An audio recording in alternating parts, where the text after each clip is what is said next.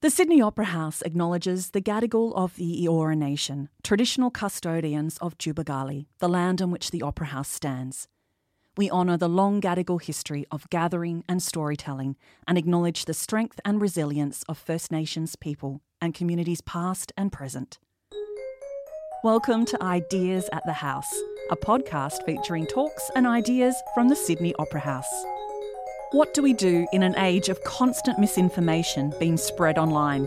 Should the government intervene in the algorithm bubbles that are keeping people from seeing through the conspiracy theories? At Antidote 2022, journalist Karen Middleton was joined by former PM Malcolm Turnbull AC and Ed Koper, author of Facts and Other Lies, to discuss how false information affects governments delivering services and asks whether social media networks are out of control and posing a threat to democracy. This event was recorded live at the Sydney Opera House in September 2022.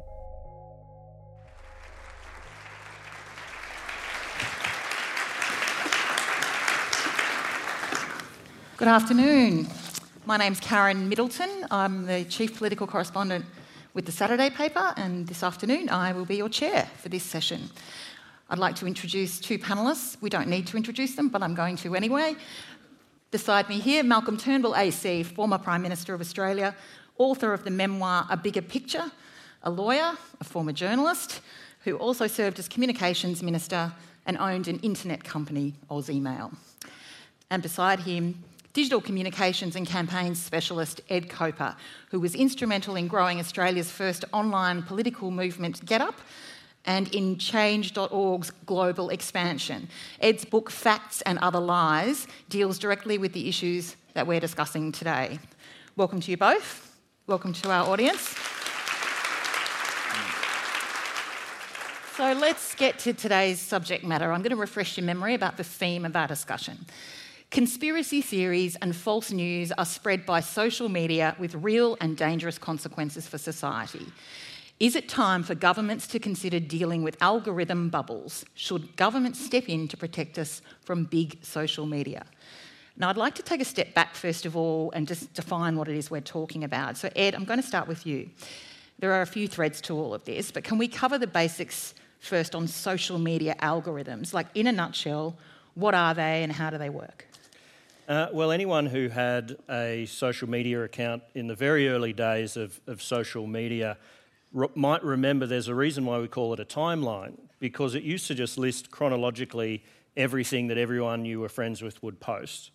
Now, of course, very quickly, social media became so popular that the volume of information out there became so great that it became impractical to just show people everything. You know, people didn't want to see 20 photos of cats and people's breakfast and things they weren't interested in. Or the friend that posts 7,000 times a day. 7,000 times a day. You know, the social media company wanted to give you a good experience on their platforms. So to deal with the volume of information, they decided what to show you in your feed. And in order to do that, an algorithm is simply a formula which takes various things into account that the social media platform will decide for you, and to say, well, you know, here's what we know about Karen. We know she likes cats, and so here's a picture of a cat. That's how the algorithm is supposed to work. Of course, how it works in practice, which we'll talk about, is it'll say, hey, you look like a racist, here's some neo-Nazi content. Have a bit more, right. So. Thanks for that, yeah. So, Ed, you've written quite a bit about how these algorithms actually work on our brains. Can you talk to us a bit about that, about the impact it actually has in the brain? Yeah, so it's a very effective thing, because what algorithms do is basically map onto our human characteristics. So a lot of people look at the problem of disinformation and they think, well, those people are irrational, whereas I'm rational, so therefore I don't engage in fake news. But that's not what's happening. We all have rational and irrational parts, and what the algorithms have proven very good at is by activating our irrational parts. And so the types of things that over human evolution that we decided were important to us as human beings, well, the truth isn't one of them, unfortunately. We think it is, but it really is not important to us as a society in terms of our cognition. The things that are important are agreeing with our peers, forming cohesive social groups, and quantifying how many other people think the same as us. That's what social media and algorithms have enabled us to do, and that's why they're so powerful, because they activate the basic levels of human cognition that we want to receive information through. So they're overstimulating almost that part of us. Exactly. There's an example, a recent example from the Wall Street Journal that I know you are familiar with, involving teenage girls on TikTok. Can you talk to us quickly about that? Yeah, and this is an incredibly worrying thing that a lot of doctors are trying to get to the bottom of. There'd been some research with groups that develop tics, like Tourette's-like symptoms, so verbal tics, twitches, full body twitches, saying things without control, and they'd found that they'd noticed before the social media age, sometimes they would bubble. There was a case in upstate New York where a high school, a lot of people developed the same kind of tics. And so, the doctors thought, well, maybe there is some kind of phenomenon here where you see others with these sorts of symptoms that you subconsciously develop them yourself. Now, bring along the internet and TikTok. A lot of people with Tourette's and with tics started making content on TikTok about their experience. And all of a sudden, around the world, in America, in the UK, it happens in Australia here too, teenage girls who normally were suffering from anxiety and depression and mental health episodes around the pandemic that we know increased, started developing the same tic-like symptoms, and quite debilitating. And so there's been this real rush to understand, how is this happening? How is this contagion spreading through TikTok? Where people around the world, mostly teenage girls, are all of a sudden exhibiting very serious and severe physical symptoms. And they're not mimicking, they're not mimicking, it's uncontrolled from them, it's getting in the way of their everyday lives, they're seeking treatment for it. Some of the statistics where the doctors are saying they might see 1 or 2 people with these symptoms in a month, are now seeing 20 or 30 people in a month with the same symptoms. Scary. Malcolm, I know you've got some concerns about TikTok in particular and the way those algorithms work. What is your concern in particular about that platform? Okay, well, TikTok, of course, is videos, so it is much harder to search. You can't. It's not possible for a computer to scan everything that is on TikTok. It is being used at the moment in Australia by about 7.5 million people over the age of 18, and probably quite a few under the age of 18, I'm sure as well. They're spending on average about 24 hours a month on the platform, and really nobody knows what they're being served. It isn't, again, it's not possible to scan it or monitor it in the way that you can the text-based platforms. TikTok is able to serve its users content that is not just designed to keep them on the platform for as long as possible, which of course is the objective generally of these algorithms, but they can serve them content based on their age or their demographics, where they live, what their other interests are, what they've searched for when they use the search function within the app.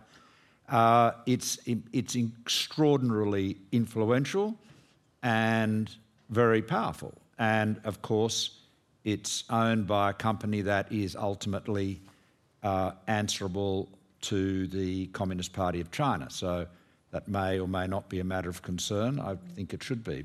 So they're zeroing in on our biases even more precisely than we are kind of conscious of. You see, if you go back to the pre-internet era, you could say that about most media that they were aimed to reach a mass market. The more eyeballs, the better. That's why the first edition of the Sydney Morning Herald had on its front page, in moderation placing all my glory, while Tories call me Whig and Whigs a Tory. Now, the old Fairfaxes were not particularly socially progressive, but nonetheless, they wanted the more readers, the more they could sell their advertisements for. What technologies enable us to do is to make money out of narrowcasting You see that with mainstream media. I mean, look at Fox News. It is deliberate, for example, Sky After Dark here or many other online, streaming platforms are absolutely narrowcasting. But then you get into the ultimate narrowcasting through these applications. So what is the problem there? The problem is that we are no longer sharing the same media or the same facts. And that, that's where society starts to fray, and that's what leads to a mob of people, going to try to overthrow the government of the United States on January 6, 2021, because they believe that, and it's more than a small minority believe that Donald Trump won the 2020 election. So disinformation and misinformation, we worry about foreign actors being involved, but we have quite a lot of it being peddled by domestic players as well. And the way it corrodes our society, whether it is in the manner Ed just described with teenage girls, or really shaking the foundations of our democracy, is very profound.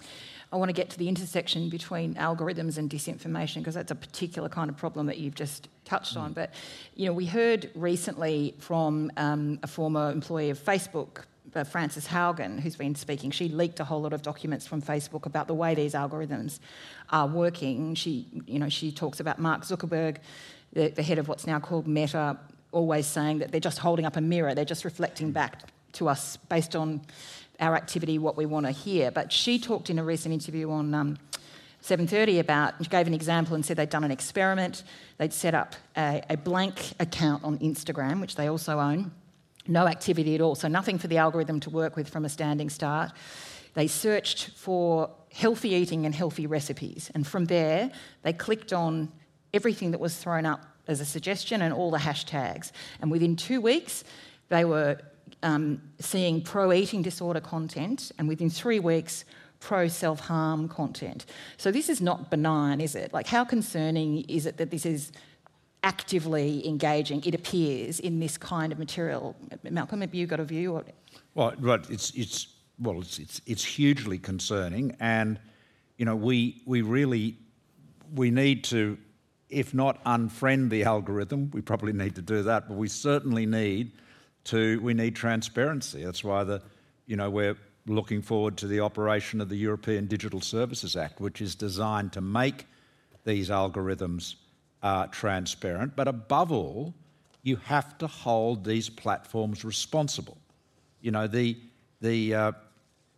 think it was Rudyard Kipling, probably nearly 100 years ago, who, talking about Lord Beaverbrook, a Canadian, newspaper baron in the early part of the 20th century, and he said, he talked about the media having the prerogative of the harlot, all care and no responsibility, which I think is a bit tough on. Again, thank you. A bit tough on harlots, I might say. But the point is, and Beaverbrook took the view that he could put governments in, put them out, and he didn't have to take responsibility. Well, the answer is publishers have to take responsibility, and platforms who have algorithms and that are operating in such a way, or are being able to be used in such a way as to promote disinformation, dangerous disinformation, both politically and physically and medically, if you like, they have to take responsibility. And what troubles me is that you see again and again an absolute abdication of responsibility. It's not just Mark Zuckerberg. I mean, Rupert Murdoch's Fox News was the single biggest amplifier of Trump's lie that he had won the 2020 election. Now, that's a fact. There's no question about that. Nobody would argue with that. The single biggest amplifier of that. And we saw where that led. So if you propagate lies, there are consequences. Now, you say free speech. Of course, we all believe in free speech.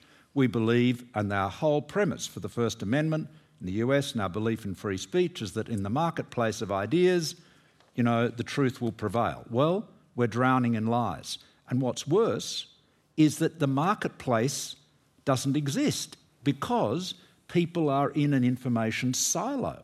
So yes, there may be truthful statements and factual statements and well-researched statements, but if you're only in the silo of lies, then you're never going to see them. You're not in the marketplace of ideas, you're actually in a silo of propaganda.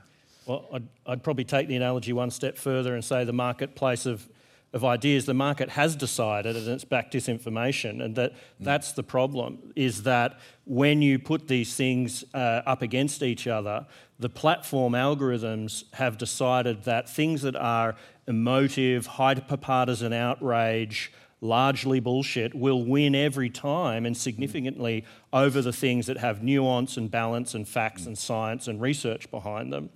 And so to bring it back to this point of how does the algorithm get from someone who enters a healthy eating search to self-harm content, I mean, I think it's worth just explaining, the degree to which the algorithm is responsible. So it's deliberately giving you more and more extreme content to hold your attention. Is that right? The platforms realised very quickly that the algorithm has to be much more sophisticated than just showing you things that you've already engaged with, because people got bored very quickly. So YouTube's algorithm used to be, you've just watched a video about Shane Warne's bowling. I'm going to show you another video about Shane Warne's bowling. Yeah. And the people got very bored. They said, I've just watched that video. So now they show you John Howard's bowling? Yeah, As I say, very harmful content.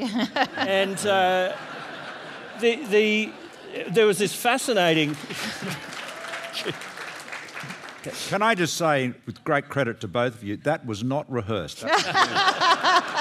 This is improv at its best. Well, we just decided, Malcolm, that you were going to go after Fox News and the link to January 6th, and we just stick to the slapstick comedy. This guy gave all of his YouTube records of every video he'd ever watched to the New York Times so they could unpack it, because he'd been radicalised. And it was a forensic detail with how he started watching very innocuous videos that one by one led him to a really dark and harmful place. It was absolutely fascinating when you unpack how this happens. And you mentioned Frances Haugen, who was the Facebook whistleblower, and the things that she revealed and that other anonymous whistleblowers have revealed in Facebook shows that the company knows how harmful these things are, and they know how much trouble they would be in if the public knew those things. So there was an internal report at Facebook that found that of all the people who belong to these fringe neo-Nazi violent right-wing extremist groups on Facebook, 2/3 of them were there because the Facebook algorithm had recommended that group as something they should join. So when you think about extremism as something that happens necessarily on the fringes, people are encountering that in the mainstream and it pushes them out. So we need to be worried about how are they encountering it, not at the fringes, but in something that starts very innocuously. So that's the problem that we're talking about. Let's talk about how we can deal with this in a legislative sense. I mean, we've got an Online Safety Act in Australia that I think came into effect last year, but my reading of it is that it deals with the sort of endpoint. It deals with the content. So it deals with extreme sexual or violent explicit content, but it isn't dealing with the process that leads you to the content. Is it possible, Ed first, and Malcolm, you've obviously had a lot of legislative experience with this, is it possible to legislate around these algorithms? There's the question of transparency, and then there's the question of legislating to control them in a preventative manner. How do we do it? Well, it's incredibly difficult because technology moves at the speed of light, and governments, which is normally a good thing, really follow society's lead and incrementally and gradually introduce regulation about new challenges that appear. Now, that's a really problematic mismatch because governments have proven to be very poor at regulating the internet. Which is changing all the time and evolving all the time. And one of the issues with the way that regulation is normally approached is that, as you say, it deals with specific bits of content after they've been published, ways that you can put that genie back in the bottle, which is very hard to deal with it. There's the need for regulation, absolutely, and there's need for better regulation, absolutely. There have been good things that have been done. The eSafety Commissioner is a good thing. We have a regulator now whose powers began as very narrow to do with children's eSafety and cyberbullying, is now in place to be someone who's tasked with regulating social media and the internet. That's a good thing. But we've got to start with the much bigger picture realisation that the problem that we're talking about is not always just about a specific piece of disinformation that has emerged and needs to be corrected. We're talking about a society-wide breakdown in the way that we receive information, form opinions, engage with each other, engage with issues around us like the pandemic. And when a challenge like that arises, we find that everything has been eroded, and the landscape with which we get our information has so fundamentally broken down that a little bit of regulation at the end point is not going to address the root causes that led us into the crisis in the first place. So, Malcolm, the European legislation you mentioned will deal with transparency issues, but how well does it deal with the algorithms preventatively themselves in any other way? I mean, it seems to me that we're dealing now, and we're in a domain where it's corporate activity without conscience. Can we police the morals of corporations in such a way that they behave according to, call me old-fashioned, the standards that we expect in a free and democratic society that are protecting people from this kind of abuse? That's a really, really, really important question. So many of our institutions, including our political institutions, are based on the assumption that the people who occupy them are people of good character, or mostly of good character. And they are. And seriously, this is one of the things that's troubled me in recent years, and particularly since I left government, has been the increasing normalisation of lying. Now, obviously, Trump was a real, path blazer, if that's the right term, in the normalisation of lying. You've seen it in the media.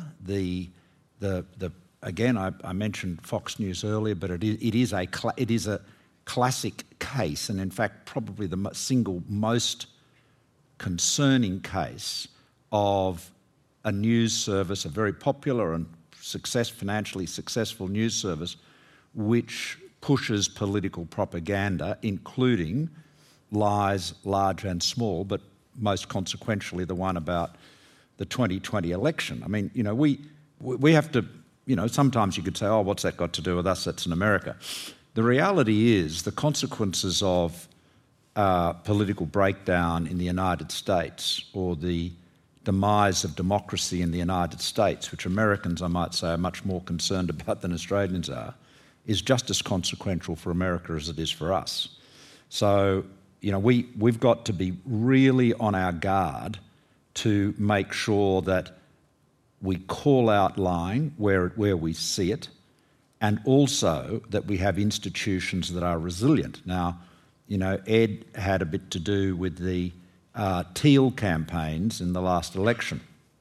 Let me just say a little bit about this. Why do we think we are not as vulnerable to disinformation through social media or through mainstream media as the Americans have been? I think there are at least four things that you could say the big thing is Australians are more sensible than Americans, but that's possibly something you can only say to an Australian audience. But I would say clearly we have compulsory voting. We have our electorates are not gerrymandered. They're drawn by the Electoral Commission objectively, and we have preferential voting. And all of that means that where a party or a candidate runs off to the extreme, they do so at the risk of a more centrist, candidate coming through the centre, which is essentially what the Teals were in all of those former very safe, large L Liberal electorates. And on the information side, we do have the public broadcasters. Obviously, the ABC is the bigger one, but there's also SBS. And, while everyone will complain about this program and that program and so forth, by and large, they are still what Americans would call reality-based news media. As opposed to, this is a technical term, as opposed to non-reality-based news media. Sounds like alternative facts again. It is. So I think, but we can't, the one thing you can't do in this time, and Ed makes a point about these changes being so rapid, you cannot be complacent, and we've got to focus on what's happening, what's really happening. Now, you mentioned the e-safety commissioner, and Julie Inman Grant is a fantastic e-safety commissioner, none outstanding. Now, when I was communications minister, we established the Children's e-safety commissioner, and we were concerned about bullying of children online and information that was harmful to children in different ways, and of course, the position has grown into a much larger one, and those reforms were done, during our time in government. Very importantly, because we're grappling with technology that we basically don't entirely understand. I mean, Sean Howard, who was the founder of Aussie Mail, he was the real brains there. Trevor Kennedy and I were his supporters and fellow founders. But Sean always used to say, we've always got lots of technology. What we're short of is technological imagination. And that's because not only we often can't think of what we can do with it, but we also can't think through what its consequences are going to be. And so inevitably, we are playing catch-up. So we have to be so on the ball. You cannot be complacent about anything in a time of such rapid change. Ed, I want to get you in just a sec to talk to us a bit more about disinformation, but just before we leave this point, Malcolm, you were listing just a minute ago the things that maybe protect us in our system versus the United States, compulsory voting and the like, and it strikes me, does the absence of a Bill of Rights here protect us a bit? Because the Bill of Rights in the US appears to make it much harder to curtail what people say is free speech. Well, yeah, I mean, I believe in free speech, right? I mean, Lucy and I, when we were little better than children, spent a lot of time defending an old spy's right to write a book, you may recall, against the British government. But I am not a fan of putting generally worded guarantees of human rights in constitutions, because you essentially transfer legislative authority to judges, and that's okay when the judges are saying the things that you agree with. But if they go the other way, and you've seen that in the United States, it isn't so much fun. It also, listening to Emily Bazelon making this point in another context this morning.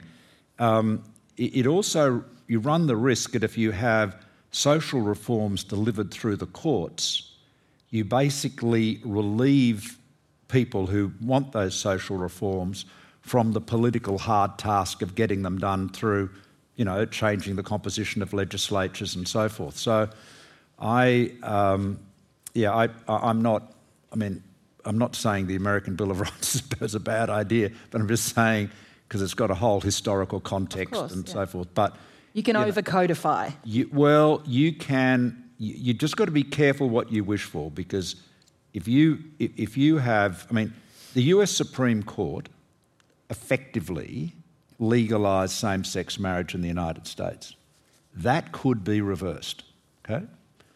We legalised same-sex marriage in Australia by legislation preceded by a national vote with an overwhelming majority. It will never be reversed. Irreversible. Full stop. Debate's over. That's the difference. Sorry, go on. I think this is a really important discussion to have in Australia with the comparison to America. So I want to make a couple of points, because there's good and bad news. The first point I would make is my American wife's in the audience, so obviously Americans are much more sensible than Australians, I would say. But on a very practical level, we should congratulate ourselves in Australia. There are some things here that mean we're much less susceptible to the US, and the things that Malcolm mentioned are a big part of them. There's also been studies showed that we are less polarised, and societies that are less polarised will punish political leaders for lying more so than highly polarised countries, and we've seen that recently in Australia versus the US. But the other side of the coin is if we get too self-congratulatory about these things, we mask the fact that they're in fact very fragile, and we're definitely heading down the wrong path. So the way that these disinformation ecosystems worked in the US after the 2020 election, we had a lot of those elements here. We had a lot of people online at the grassroots organic level who were getting fed narratives from the US, from the right-wing media in the US, and manufacturing themselves about AEC interference and voter fraud, and here's an example of some ballots going missing, and they were trying to really whip up this frenzy. And that's how it started in the US. The big difference was it was embraced by the political elites in the US, and that's what made it snowball with the media and the grassroots into something that spilled over into the ramparts of the capital with real-world violence. So the only element we didn't have in Australia was a political, cynical opportunist embracing those fringe theories and really fueling them, and it would have been very alarming, I think, to see what would have happened. I don't think it would have changed the results in the same scale it would have in the US, but what it would have done was cleave an entire section of the population away from our consensus-based democracy and our political norms, and it's very hard to get them back once they've divorced themselves from that democratic reality. So I want to talk about our structures and how robust they are to withstand something like this, but let's just briefly, if you can, Ed, can tell us what we mean by disinformation, just so people who aren't familiar with the term understand it. It's not the same as misinformation, but what kinds of disinformation do we see? Yeah, and we use the terms fake news, misinformation, disinformation fairly interchangeably these days, but there's some key differences. Misinformation is really just any false or faulty information, and sometimes there's very good reasons for that. Sometimes it can be unintentional. Yep. People can share things. We were talking earlier about the example of these Irish tap dancers outside Buckingham Palace dancing to Another One Bites the Dust. People were sharing that as if it was in response to the Queen. In fact, that was from months ago, but people unintentionally were spreading it as misinformation. But that could be done intentionally for another reason. Well, that's the difference. So disinformation would be if someone was out there on a mission to deceive others deliberately with that information. And so this is the thing that we need to be worried about. Disinformation is about an ecosystem where there are groups of people who are trying to deceive you for some kind of ulterior motive. Sometimes it's political power, but quite often it's profit. A lot of these things are just highly engaged with on the internet. Yep. There used to be these clickbait farms that would use celebrity gossip or pornography, or cryptocurrency to get people to click on them. Trump really led them to discover that political hyperpartisan disinformation was even more clickable than those, clickbaity things. So there's all sorts of reasons why it happened, but disinformation is where people are trying to deceive you, and largely in networks that are organised to spread these false realities for some kind of harm. We're talking about, doctored images as well, aren't we? Not like it could be completely false information. It could be slightly altered information where a bit of it is factual, the persuasiveness of the kernel of fact in the middle of it. So there's a range of ways this can emerge and be persuasive. Malcolm, probably the most prominent example of kind of mass disinformation that we've heard in recent times is the Russian engagement in the US election involving Hillary Clinton and alleged, use of emails in Benghazi and the whole thing. How prevalent are these kinds of mass disinformation campaigns involving foreign governments? I mean, we know that, you mentioned China earlier. We know China's engaged in this kind of thing as well. In your experience as a former Prime Minister who clearly would have been briefed on such threats, how prevalent are these threats and how do they weigh up against sort of lower level domestic extremist threats? Against what Rupert Murdoch is doing. Look, I think Murdoch has much greater impact in terms of disinformation than Vladimir Putin or let alone Xi Jinping. In terms That's of a smaller day-to-day engagement. In terms of it's a serious question. I'm answering it seriously. Yeah. In terms of sort of disinformation campaigns, influence campaigns coming out of China, they tend to be mostly prevalent in Chinese language media. Most of the Chinese language media in Australia more or less follows the same line as the official state media in China. It's a fact. The Russians have got massive operations. They're much more active, and their general approach is to foment discord and disunity in Western societies. So, wherever there's a problem, or division, racial divisions, political divisions, ethnic divisions, religious divisions, they want to exacerbate it because they see that they're under attack from the West, and this is one of the ways they respond. I'll just share with you an interesting bit of research from a guy called Hani Farid, who's an American researcher in this disinformation area. And he recently found that outside of Twitter, the top 5 domains shared by prolific disinformation spreaders. Now, these are the domains. These are the platforms, right? 1, youtube.com, 2, foxnews.com, 3, breitbart.com, 4, rumble.com, and 5, nypost.com. So of the top 5, 2 belong to Murdoch. So that's quite interesting. But what it underlines is that we've got this is not just a problem with the Russians or China or anyone else outside of our societies. This is something that is going on within our societies by major players, not just, weird people with, caps, baseball caps with propellers on top. This is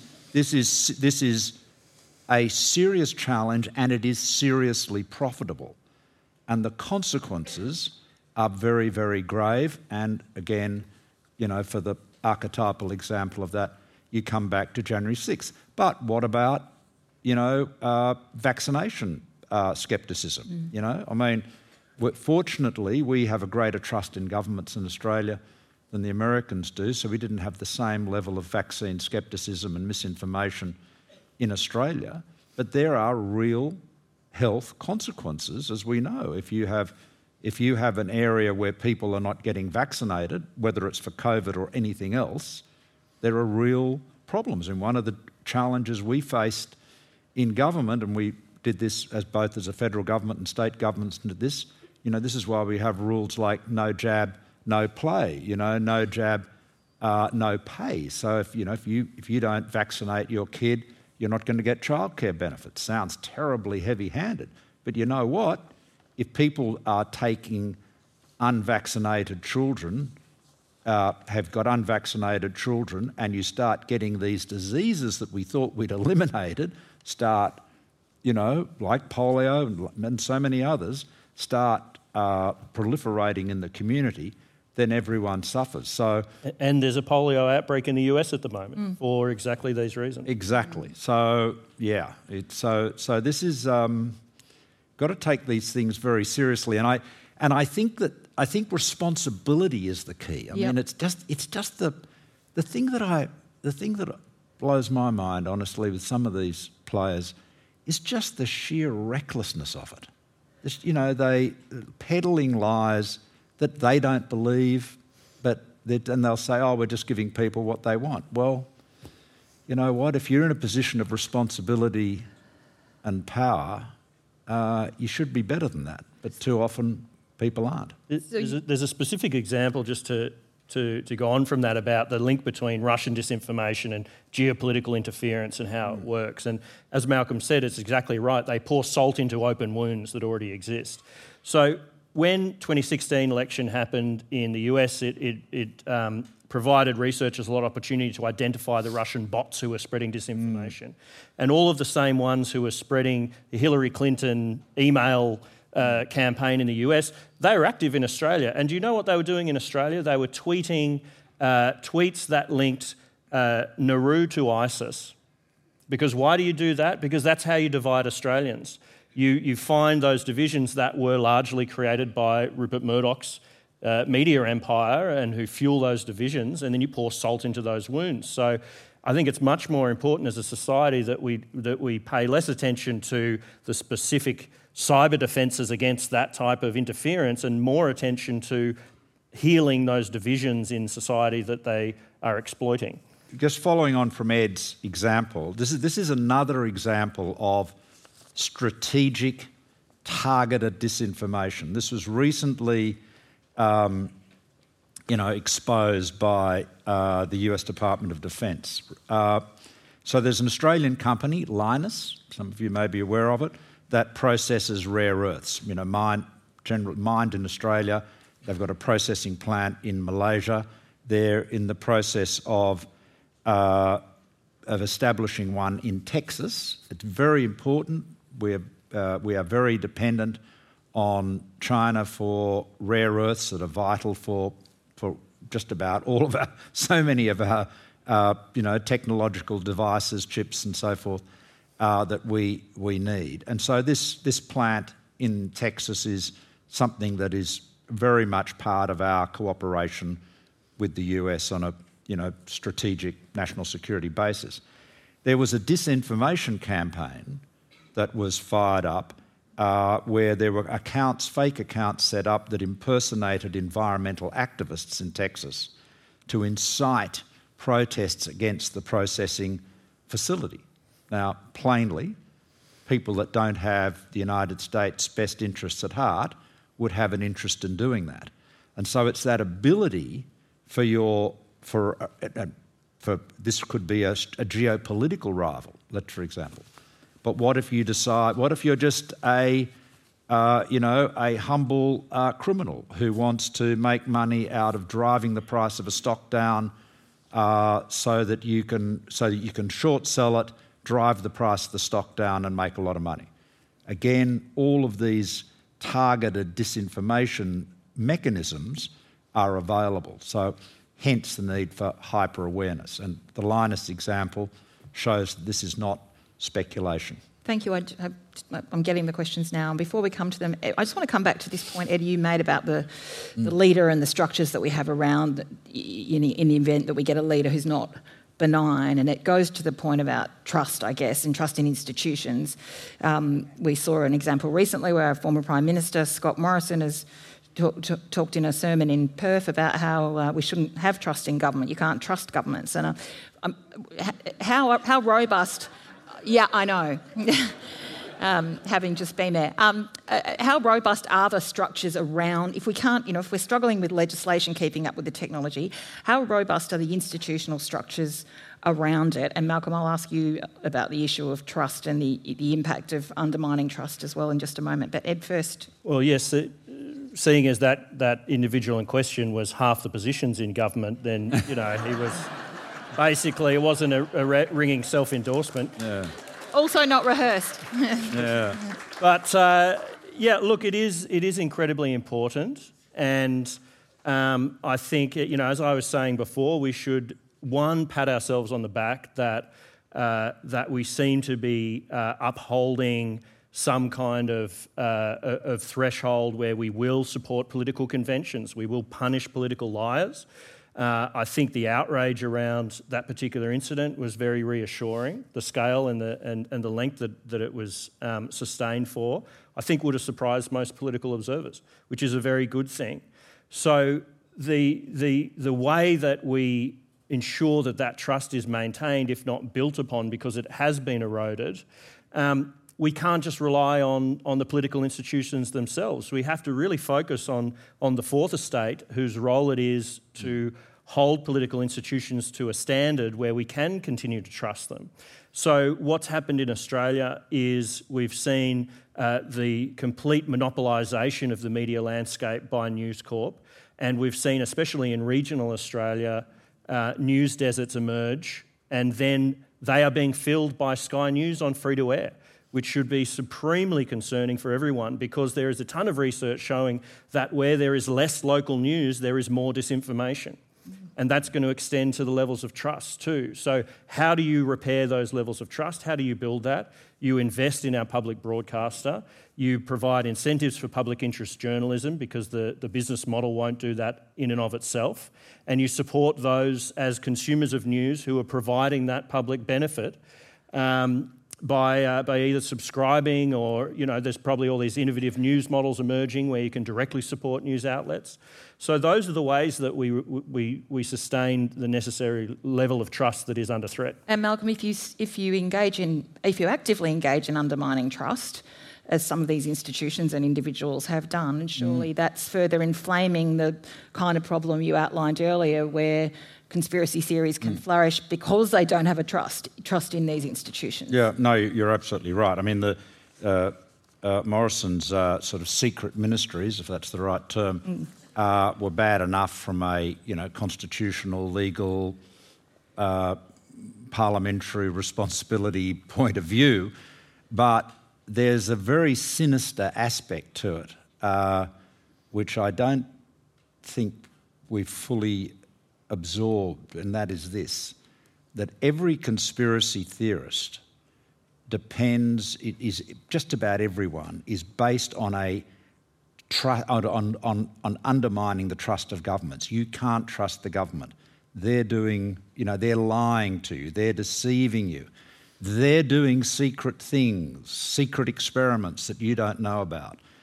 And of course, when Scott turns around and decides to secretly appoint himself to administer, half a dozen departments without telling the ministers or the secretaries, it's all completely bonkers, right? It's amazing, completely.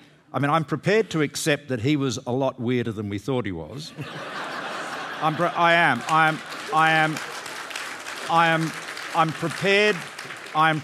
to accept that. But what I cannot understand is how the rest of the system allowed it to happen. And that's why I'm really glad there's an inquiry, because I think an inquiry solely into Scott's, what was going on in his head, that's probably futile. But what the rest of it, PM&C, the PMO, the Governor-General's office, all of that really needs examination. But the really damaging thing is every nut job, and they may not be nut jobs, they may be highly intelligent people who just want to screw up our society, who are saying, you can't trust the government, they're doing secret things, they're concocting secret plans. And you say, whoa, that's a bit wild, isn't it? Hey, look what Morrison did. You see, they do secret things. Maybe he was appointed to a few other things we didn't know about. It's what Sir Humphrey would call unhelpful, probably. It is very unhelpful, yes. So I need to get to these questions. Thank you for them. The first one I have here is, with the growing importance of technology for our society, must we do more to increase the digital literacy of our members of Parliament? And I might throw in of individuals, of children as well. What should we and can we do about digital literacy? Yeah. Well, the question is specifically about members of Parliament, Yes. but this is, as you say, this should be core curriculum for everyone and the long-term solution. And what we're talking about there is not just very narrow skills about how to spot a real headline from a fake headline. This is about teaching the next generation to inhabit an entirely different ecosystem than their parents and grandparents inhabited. I don't know how to teach my kids how to be responsible social media citizens because I wasn't raised with social media.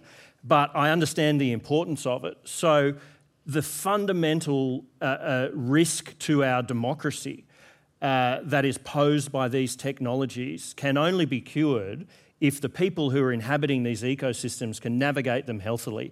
How do I assess information I'm receiving for bias or for truth filter? How do I use these technologies responsible? How do I avoid cyberbullying? How am I a responsible digital citizen? How am I enhancing the strength of our democracy through healthy democratic participation rather than undermining it by spreading harmful narratives and sowing division? Those are core curriculum. That is, I would posit, with apologies to any of the maths teachers in the audience, much more important to the long-term well-being of our kids than teaching them how to measure the angles of a triangle. But we don't treat it as core, and I think we need to. I think it'd be good to do both, if you don't mind me saying so. But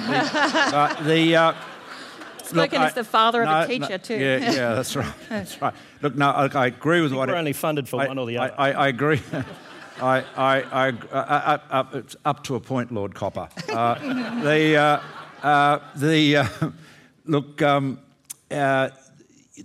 demographic that is most vulnerable to online disinformation is actually, the baby boomers. My sort of generation, if that's the right term. Younger people are actually already much more discerning. And I say that was always my anecdotal experience, that it was generally older constituents who I would meet who had, would present me with crazy stuff, particularly about climate change, and I'd say, oh my God, what are you talking about? Oh, I found it online. Oh yeah, right, okay, well, just everything online's not necessarily right.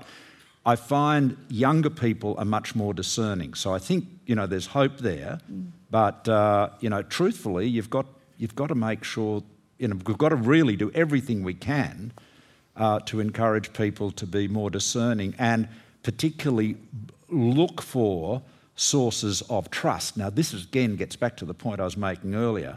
If you develop a mindset that you can't trust the government, you can't trust business, you can't trust the media, you can't trust anybody, well, that means then you may as well believe anything.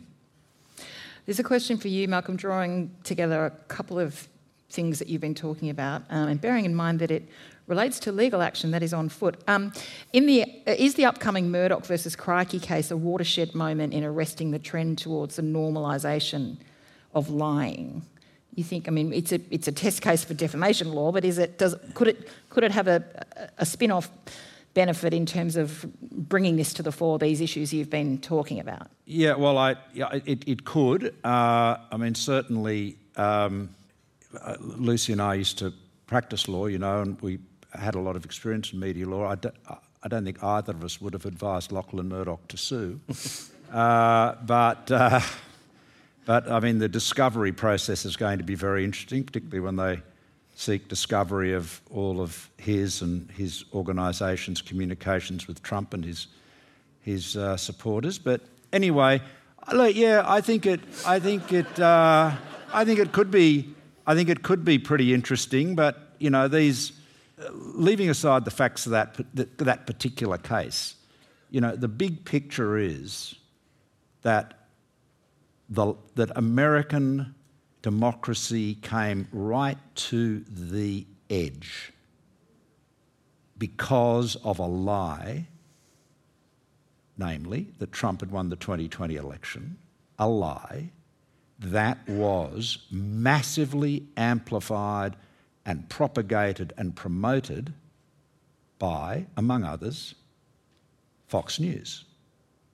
So, who takes responsibility for that? How do we feel? We put all of our faith, all of our national security is tied to that sheet anchor of the American alliance because it is a beacon of democracy. It was nearly overthrown on January 6, 2021. That's a pretty big deal. We've got to think about it. We've only got a few minutes left, and I'd like to get to a couple more questions. And Malcolm, picking up on what you've just said, this one relates to that really, I guess. It says, Mr Turnbull, if you were Prime Minister today, what would be your first step to begin to hold these corporations to account or push them to act more ethically? Well, I think the big thing is transparency. And I think we need to have a debate. We need to have a debate about the algorithm, getting back to where we began.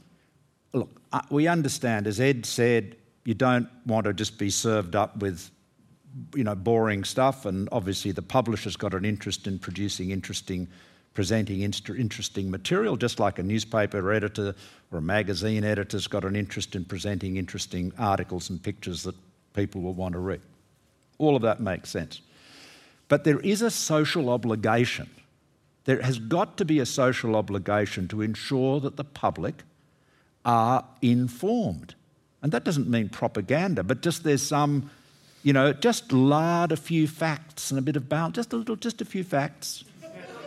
Not alternative facts, real facts, and just get some balance in there so that, when people are looking for information, when they're looking for information on a particular topic, make sure that there is trusted sources of information that are also being presented. Because we can talk about free speech a lot, and I'm all in favour of free speech. But if at the end of the day, we have, despite all of our technology, we have a society in which more and more people believe in more and more lies and believe in more and more crazy things. And it's one thing to say that, a certain percentage of people believe Elvis is still alive or the world is flat. Maybe that doesn't have a lot of consequences.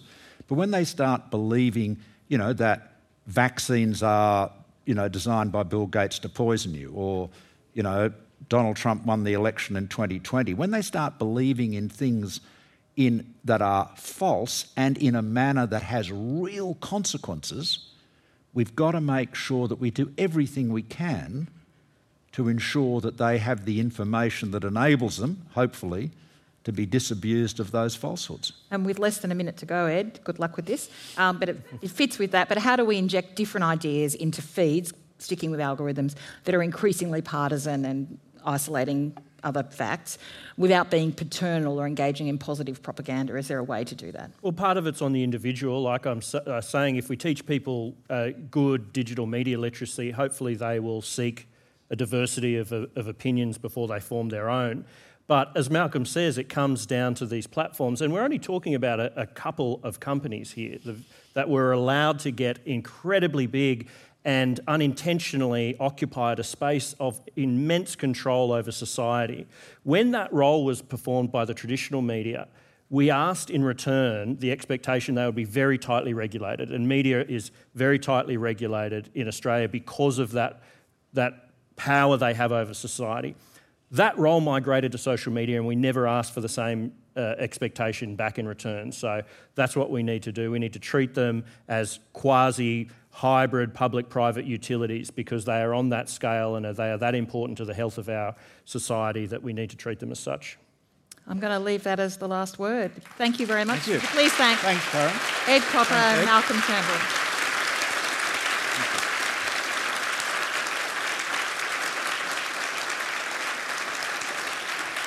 Thank you. Very good. All right. Watch this talk and others from Antidote 2022 on Stream, the streaming platform from the Sydney Opera House. Register for free now and start watching at stream.sydneyoperahouse.com. Thanks for listening. We'll be back again soon with more ideas at the House.